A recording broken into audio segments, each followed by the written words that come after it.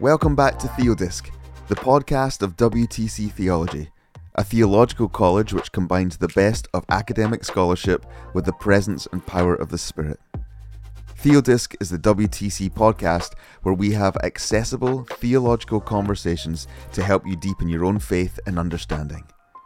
Today, I'm joined by Dr. Matthew Bates, who is Professor of Theology at Quincy University.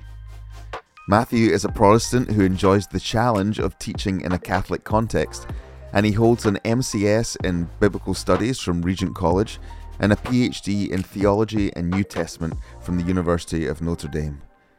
He's co-founder of the OnScript podcast and has written several books including Salvation by Allegiance Alone, The Gospel Precisely, Gospel Allegiance, and The Birth of the Trinity. This conversation revolves around Matthew's latest book, Why the Gospel? Matthew has contended that the good news of the gospel is the proclamation that Jesus is King. But why is this message necessary, and what difference can it make in our lives and in the world? If you enjoy listening to Theodisc, then please consider subscribing on whichever platform you listen to podcasts and leave us a review. And if Theodisc sparks an interest in you to study theology, then visit the WTC website, wtctheology.org.uk, to find out more. Now, on to our conversation with Dr. Matthew Bates. Enjoy. Well, I'm delighted to have Dr. Matthew Bates on the podcast today. Welcome, Matthew. Thank you so much, Kenny. It's wonderful to be with you. Yeah, we're going to have a conversation today about your new book, Why the Gospel, and some of the work you've been doing around how we articulate the gospel over the last few years. But before we get into that, I'd love to ask you the questions that I subject all of our first-time guests to, which is just some questions to get to know you a little bit, to find out not just about the work that you're doing at the cutting edge at the moment, but things that you return to, things that are constants in your life. So 3 categories of that would be a book that you return to, a food or a meal that you return to, and a place that you return to. So let's go with book first. Well, there'd be a couple. I'll give you 3 just to be fair. But certainly, I'm always haunted a bit by Justin Martyr's use of the Old Testament, and I find myself wanting to circle back to his dialogue with Trypho frequently, partly because I'm so interested in how our authors of Scripture read Scripture, and Justin is in continuity with them, but there's also some differences, and he's so dense in his Old Testament citation that it fascinates me. So Justin Martyr as an ancient, in terms of contemporaries. I've circled around to N.T. Wright's Christian Origins project, especially his New Testament, The People of God, Jesus and the Victory of God, a number of times. And then I'll give you one in the early church, Francis Young's Biblical Exegesis and the Formation of Christian Culture would be one that I keep finding myself going back to. Excellent. Good. Choose 3 and cover all the bases. That's it. Yeah, I cheated. I just added 3. Yeah. What about a food or a meal that you keep going back to? Oh, there's this Mexican restaurant in our hometown that they have this dish, fajitas Jalisco, and it's fajitas with steak, shrimp, and chicken. And they give you such an enormous portion that you eat chips and salsa, and then you eat that, and then you take more than half of it home. And I just cannot stop ordering and eating that. It is so good, and it's definitely the place our family chooses most often to go to dinner. So fajitas Jalisco. I was speaking to Jason Myers recently, and he used the taco, and I lived in Texas for a long time, so I know about the dangers of the pre-meal chips and salsa. Yeah. Well, no, I mean, it just depends. They're free usually, so you just eat as much of those as you can, right? Exactly. Not here in Britain. Nothing's for free here in Britain. And then a place that you would return to. Well, my place I grew up is Bernie, California. It's beautiful, forested, mountains, waterfalls kind of area, and sunny most of the time. And it has a true 4 seasons, but just fantastic area in the Pacific Northwest. So returned there many, many times in my life. My parents recently moved from there, but my older sister still lives there. So I haven't been in 2 years now back to Bernie, and I'm itching to get back to Bernie, California. Nice.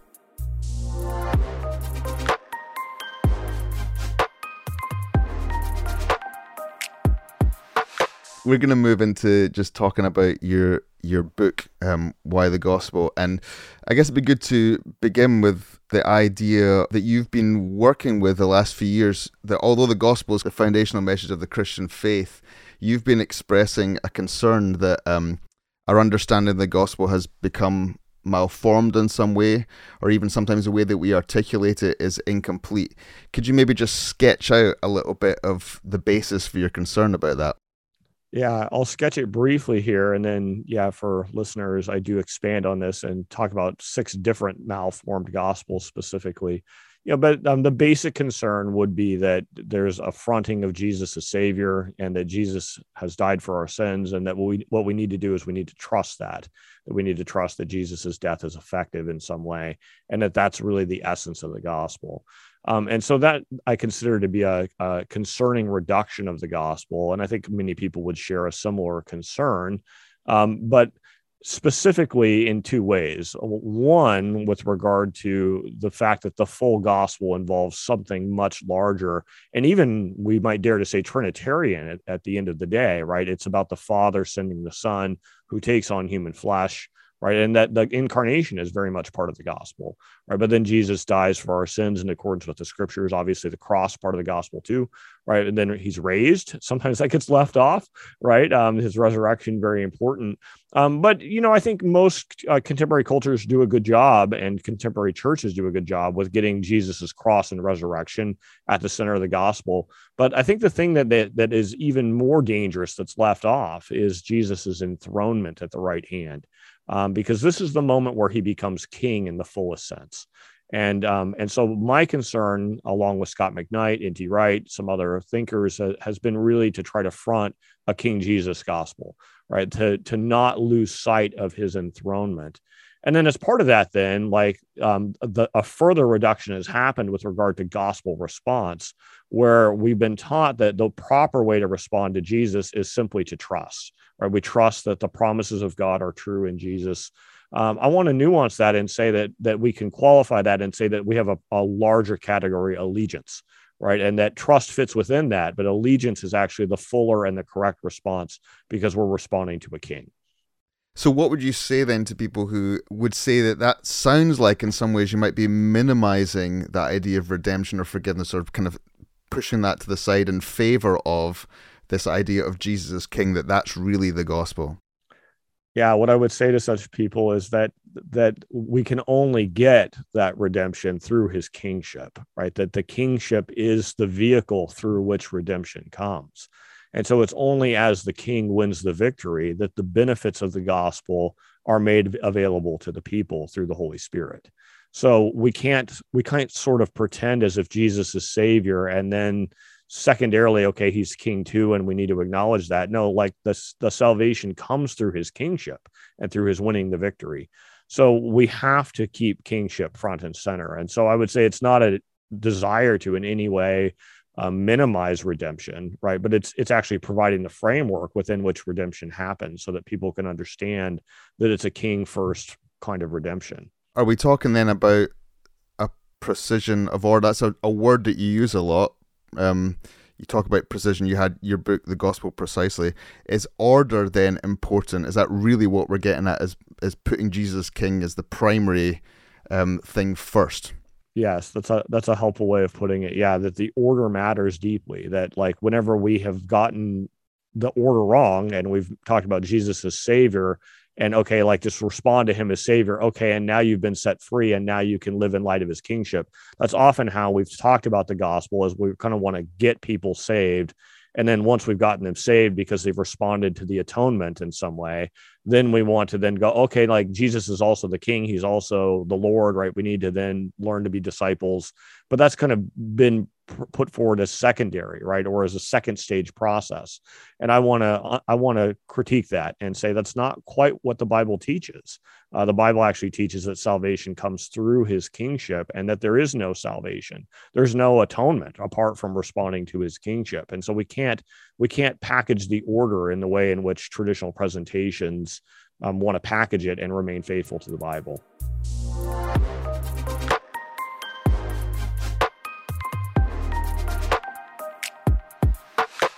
One thing that you've said, which is I find to be quite helpful, is this idea of Christ not being Jesus' last name. And actually, there's some ways that you suggest that we think about that term Christ and use that term Christ that will foreground the idea of Jesus' kingship in our minds.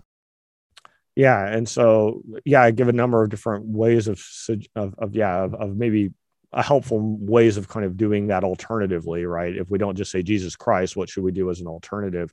And what I want to kind of assert as the underlying principle there is that Jesus Christ is a claim, not a name. That's the kind of the slogan or the tag I want people to have in mind, right? Jesus Christ is a claim, not a name. And so as part of that, like we just tend to, I think, get sloppy and talk about in Christ alone, this or that. But we've really kind of like, what's the referent in our mind? It's Jesus. Like when we just hear in Christ alone, we're like making that equivalent to Jesus, but really it's a royal title. Right. And we need to not lose sight of the royal title, both in our songs, our hymns, but also when we're reading scripture. When Paul says in Christ, this or that, right, he means in the King. And so when we reduce that down to Jesus, there's some slippage that's dangerous to the church. And I think we haven't attended to that with enough care. So a couple alternatives then would be to talk about, Jesus the Messiah, or King Jesus, or to talk about Jesus the Christ, which is one I use frequently, because I want people to like kind of pause and to have to like say, why did he just say Jesus the Christ rather than Jesus Christ, right? I want people to have to reflect on the fact that that Christ is a royal title.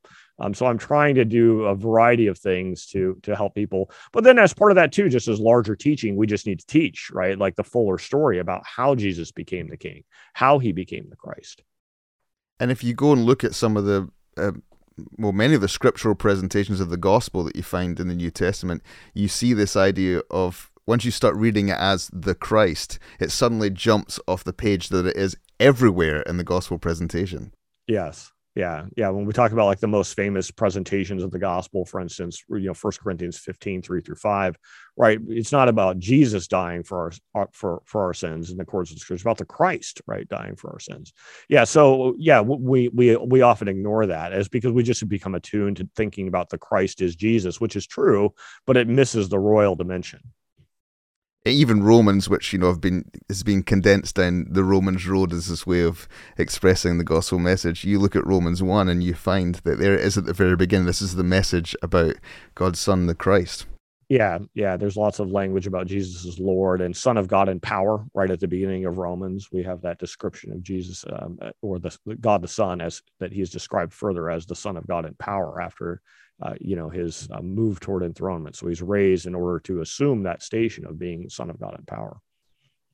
And one of the things of kind of expanding out from then this idea of the gospel not just being about forgiveness and redemption, but about Jesus the Christ, is it seems to me that it then encapsulates the whole of Jesus' story rather than just a singular point of the cross.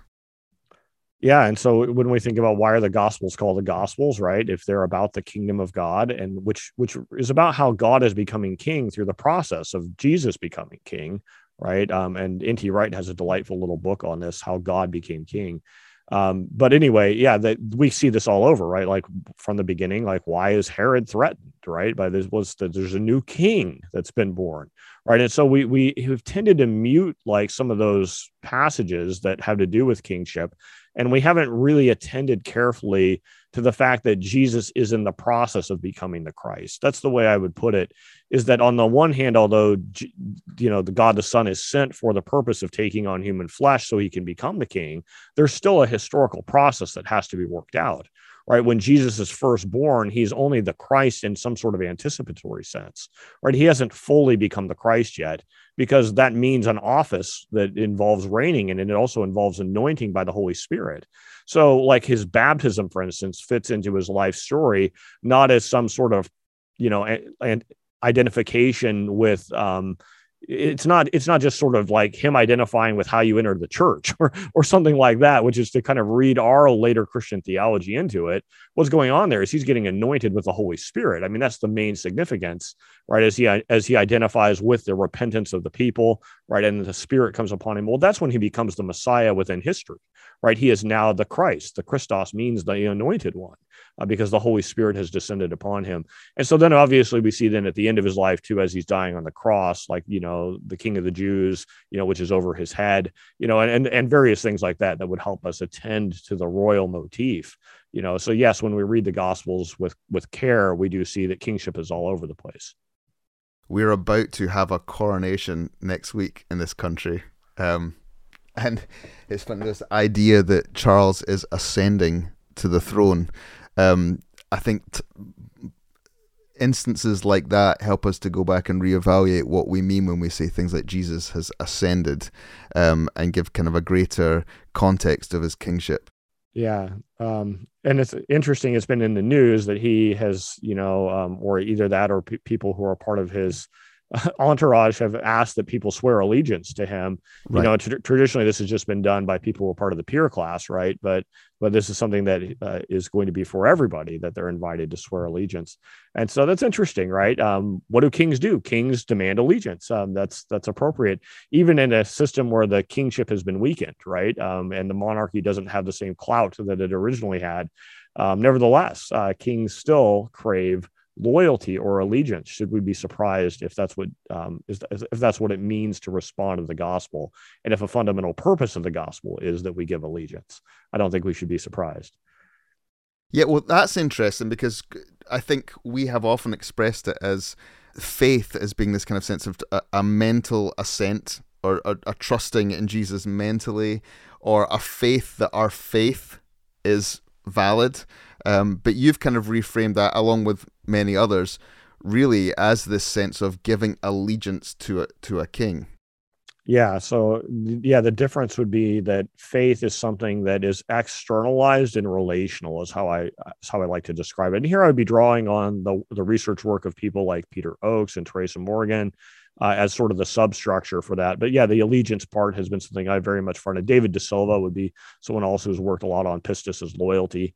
There are a number of other scholars who would speak in this way. And I think it's well known to New Testament scholars that the word pistis can mean allegiance, but our traditional translations kind of pigeonhole it into faith and belief in ways that have made it difficult for people to see the larger resonance, and also the history, kind of the DNA of the Protestant Reformation, right? What did Luther and Calvin emphasize? They really emphasized this trusting in the promises, right? Which is valid as part of what we mean by faith, but is not all that faith means. So this more expanded vision for it, I think, can help the church make sense of a whole bunch of things. The faith works dichotomy begins to make sense.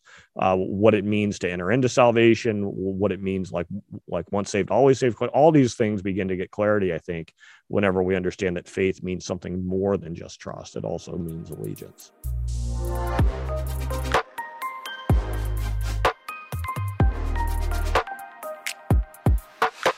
In your new book, Why the Gospel, you are exploring what the gospel is and what it means to give allegiance to this King Jesus, the Christ. But you're also exploring why the gospel has been given to us in the first place. I was struck by your example that you asked a room full of pastors why we have the gospel, and that was a difficult question to answer. Mm-hmm. So could you maybe talk a little bit about that kind of impetus for the book? Yeah. And so, as I was looking at, my own previous writings and also looking at the literature around the gospel, I realized that there was a kind of lack in terms of thinking about the why question. And I think that's important in two ways. One, we should be able to articulate the logic of why God gave the gospel. That's part of the book's purpose. The other is why should anyone continue to respond to the gospel today? The existential question for us personally, how is the gospel still a compelling story? What might grab somebody and why might they still respond to it? So I didn't feel like I had dealt adequately with either of those questions in my previous writings. And so I wanted to circle around to that. So speaking to the logic of the gospel, there are many things we could say about why the gospel. It's a multifaceted answer that Scripture gives. But I think that like maybe I can frame up some of the key issues by speaking about how the pastors responded to this question.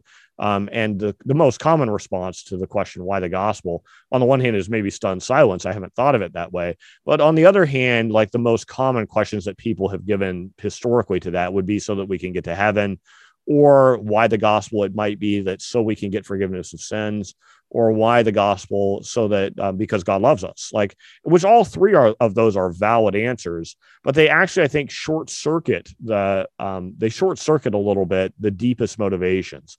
I mean, the love one gets to God's deepest motivation, but beyond that, like, I think that especially the forgiveness of sins part, like we tend to move to that immediately, like, well, why the gospel? But well, because we need forgiveness. But I think that's actually to position the question from a kind of a self-centered direction. And is it any surprise that we would be self-centered, right? But we tend to think about, well, what do I need? What do I get out of it? And the gospel's for me. We don't think about it being for God or for God's purposes very much, right? And if we think about God's problem, like what problem is God trying to solve through the gospel? That can help us remove ourselves from the center and to kind of take a broader aim.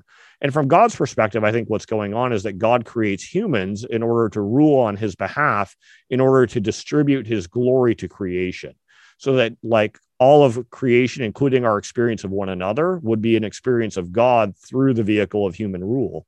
But then, of course, like we become obsessed with self-rule, right? We decide, no, actually, I want to be king over my own life.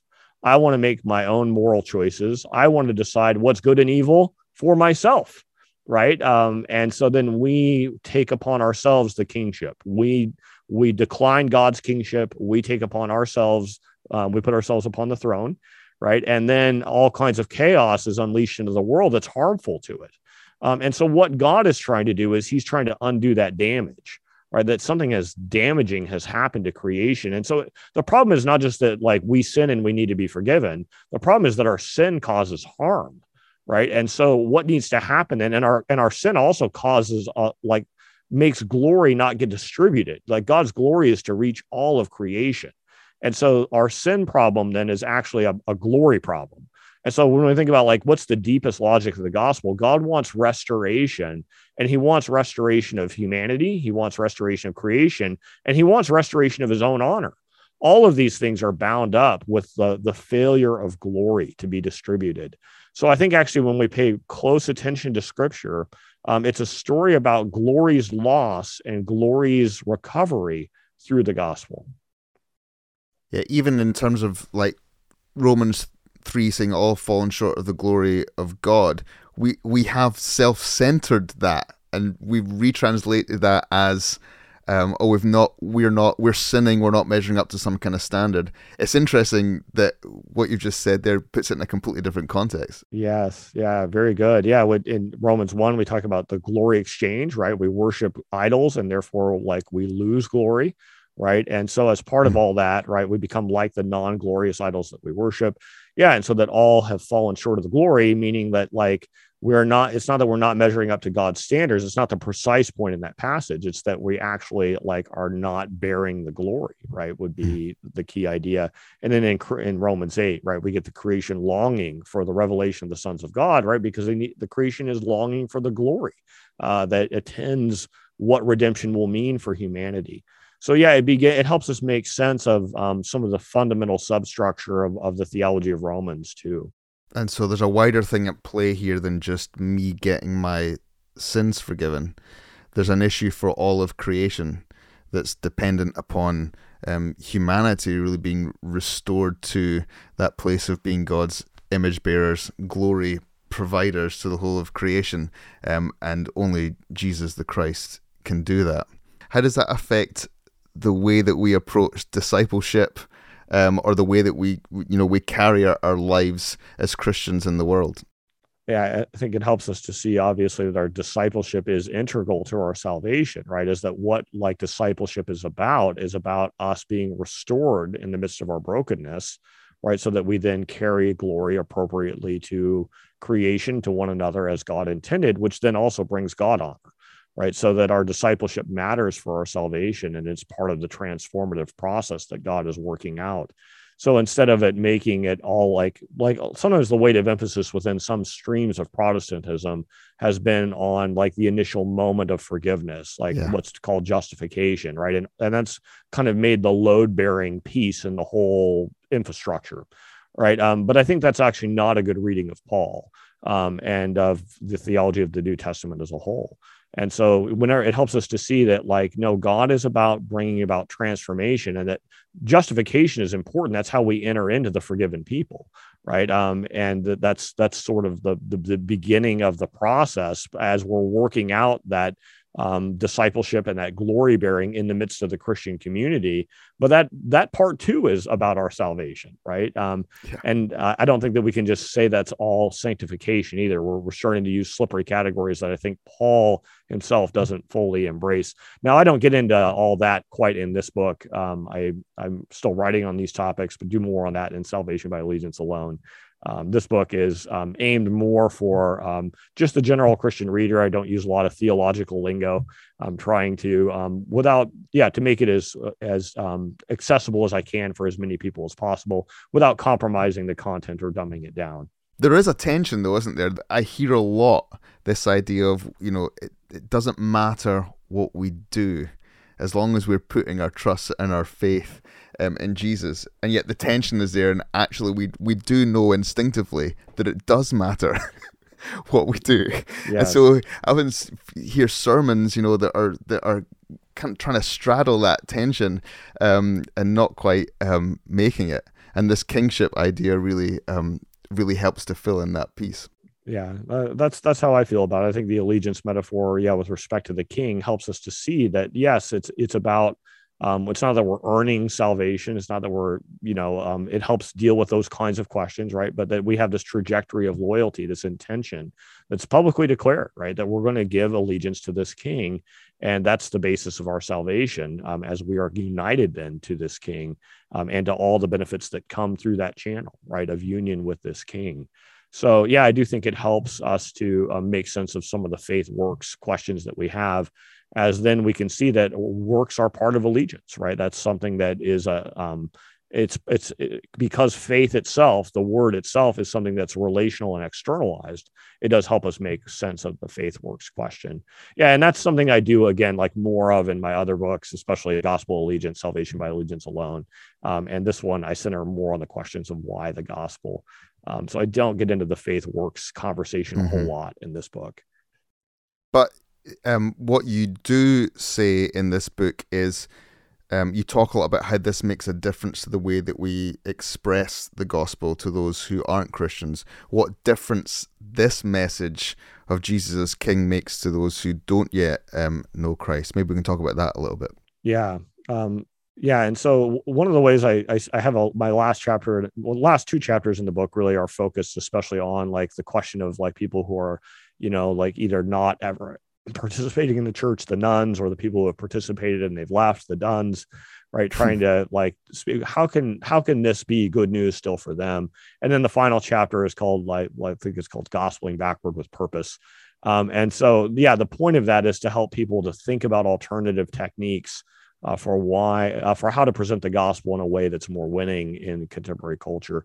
And I have a number of suggestions there, but one of the things I focus on is on the order, getting that right. But beyond that, like helping people to see that maybe the connection point that people need is the connection point around something good that's damaged, right? That maybe we've had a tendency to start or to be taught that the way to evangelize is to help people to see, okay, God is righteous and you're a horrible sinner.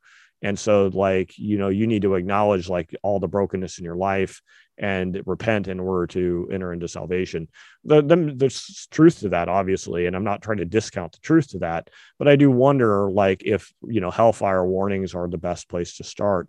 And maybe the best thing to do is to help people get a glimmer of something beautiful, something like full, that they can see like this is true and good and beautiful, and that, but as part of that, they can see the taint or the tarnish. And so that they identify that I've had a fleeting moment or where I encountered beauty in creation, or I've had a brief experience of relational wholeness that was just so life-giving. And then why did it go away? What happened? Like, why was that tainted? And kind of like pondering those moments where they encountered truth and goodness and beauty, and then seeing the taint that overlaid that or tarnished it in some way. Reflecting around that can maybe be a point of restoration for people, what's going to motivate people to respond to the gospel is when they see something good that has been tainted or tarnished, but they then are motivated to say, through God's help, this thing can be restored. Most of the time that's the self, right? And it needs to begin with the self. Like, I realize, like, I am a tarnished person, right? I realize I am fundamentally good, or I could be, right, if I could just get out from the weight of my sins. And so once we respond to King Jesus, right, we begin to then, through the process of gazing on him, come to be transformed into his image. So there's this hope of restoration, but it goes beyond just the human project to all of creation.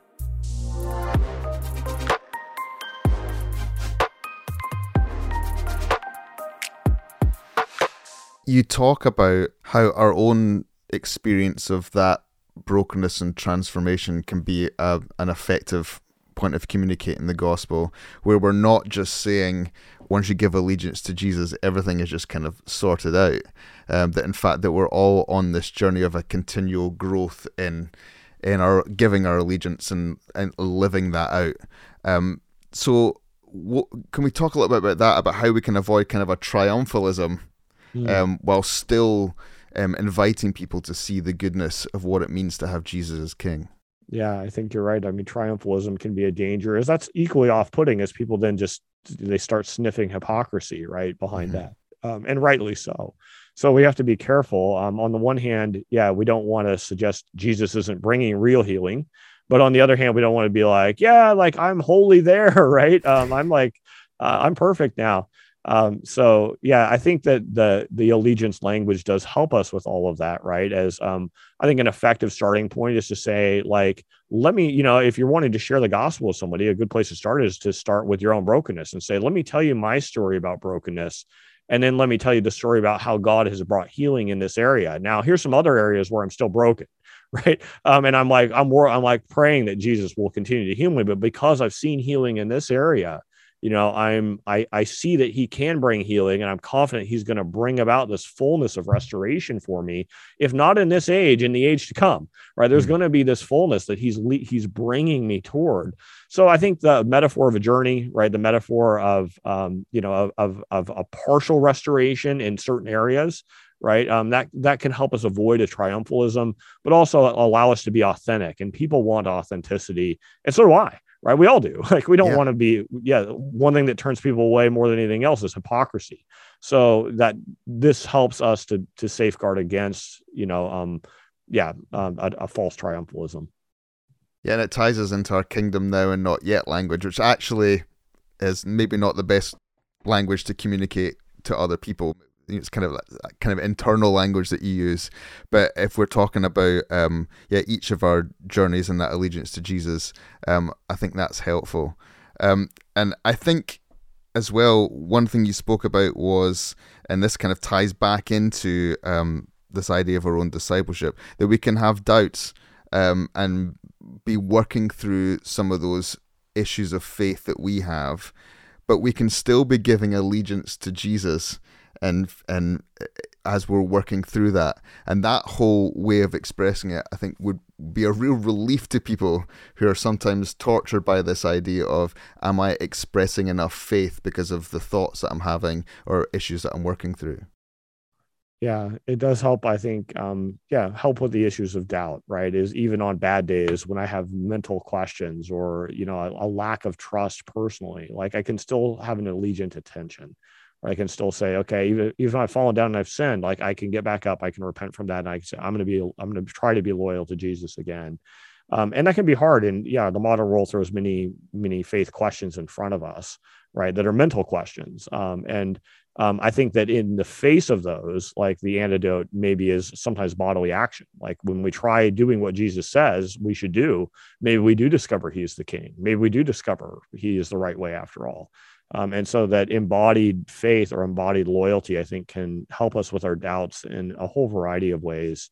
But it does remind us that the fundamental thing Jesus wants is our continued loyalty, despite whatever doubts we might have. Just as we come to a close here, I think what comes through to me is that we can have these conversations about, as we spoke about earlier, about precision and getting the message correct. But this is not just merely an exercise in theological ordering, that this has a real effect on our lives, and it has a real effect on communicating the gospel to others. And I think that comes through in your book, that there's a passion for the gospel of Jesus the King to be expressed in a way that draws people into that same relationship with him. And as we just finish up here, if there's one thing that you could express to the people that are listening about this, what would that be? That Jesus is king first, and that he's our savior through his kingship, and that we need to give a loyalty to him in his capacity as king, because that's how the benefits of salvation flow to us. And this is not just for our sake, but also for creation's sake, and brings honor and glory to God. Excellent. Matthew, really appreciate you taking time and being with us. Hopefully that's given people a lot to think about and to check out your book, Why the Gospel, and some of the other things that you've written as well. Appreciate you giving your time. Thank you, Kenny, and I appreciate all that you're doing in the Westminster Theological Center too. Cheers.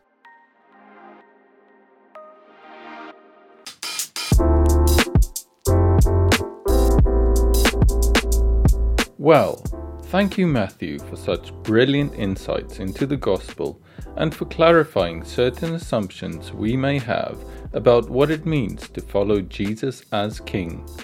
In our next Theodisc episode, Kenny had a chat with the other Matthew from OnScript podcast, which you should also be listening to, by the way, this one being Matt Lynch, who recently published a book called Flood and Fury. He addresses a number of tricky passages in the Old Testament and encourages us not to simply skip them, but to discover the deep riches within the whole Bible. We can't wait to hear this discussion. Thank you for listening to episode 17 of Theodisc. Join us for episode 18 with Matt Lynch on the parts of the Old Testament we often overlook. Bye for now.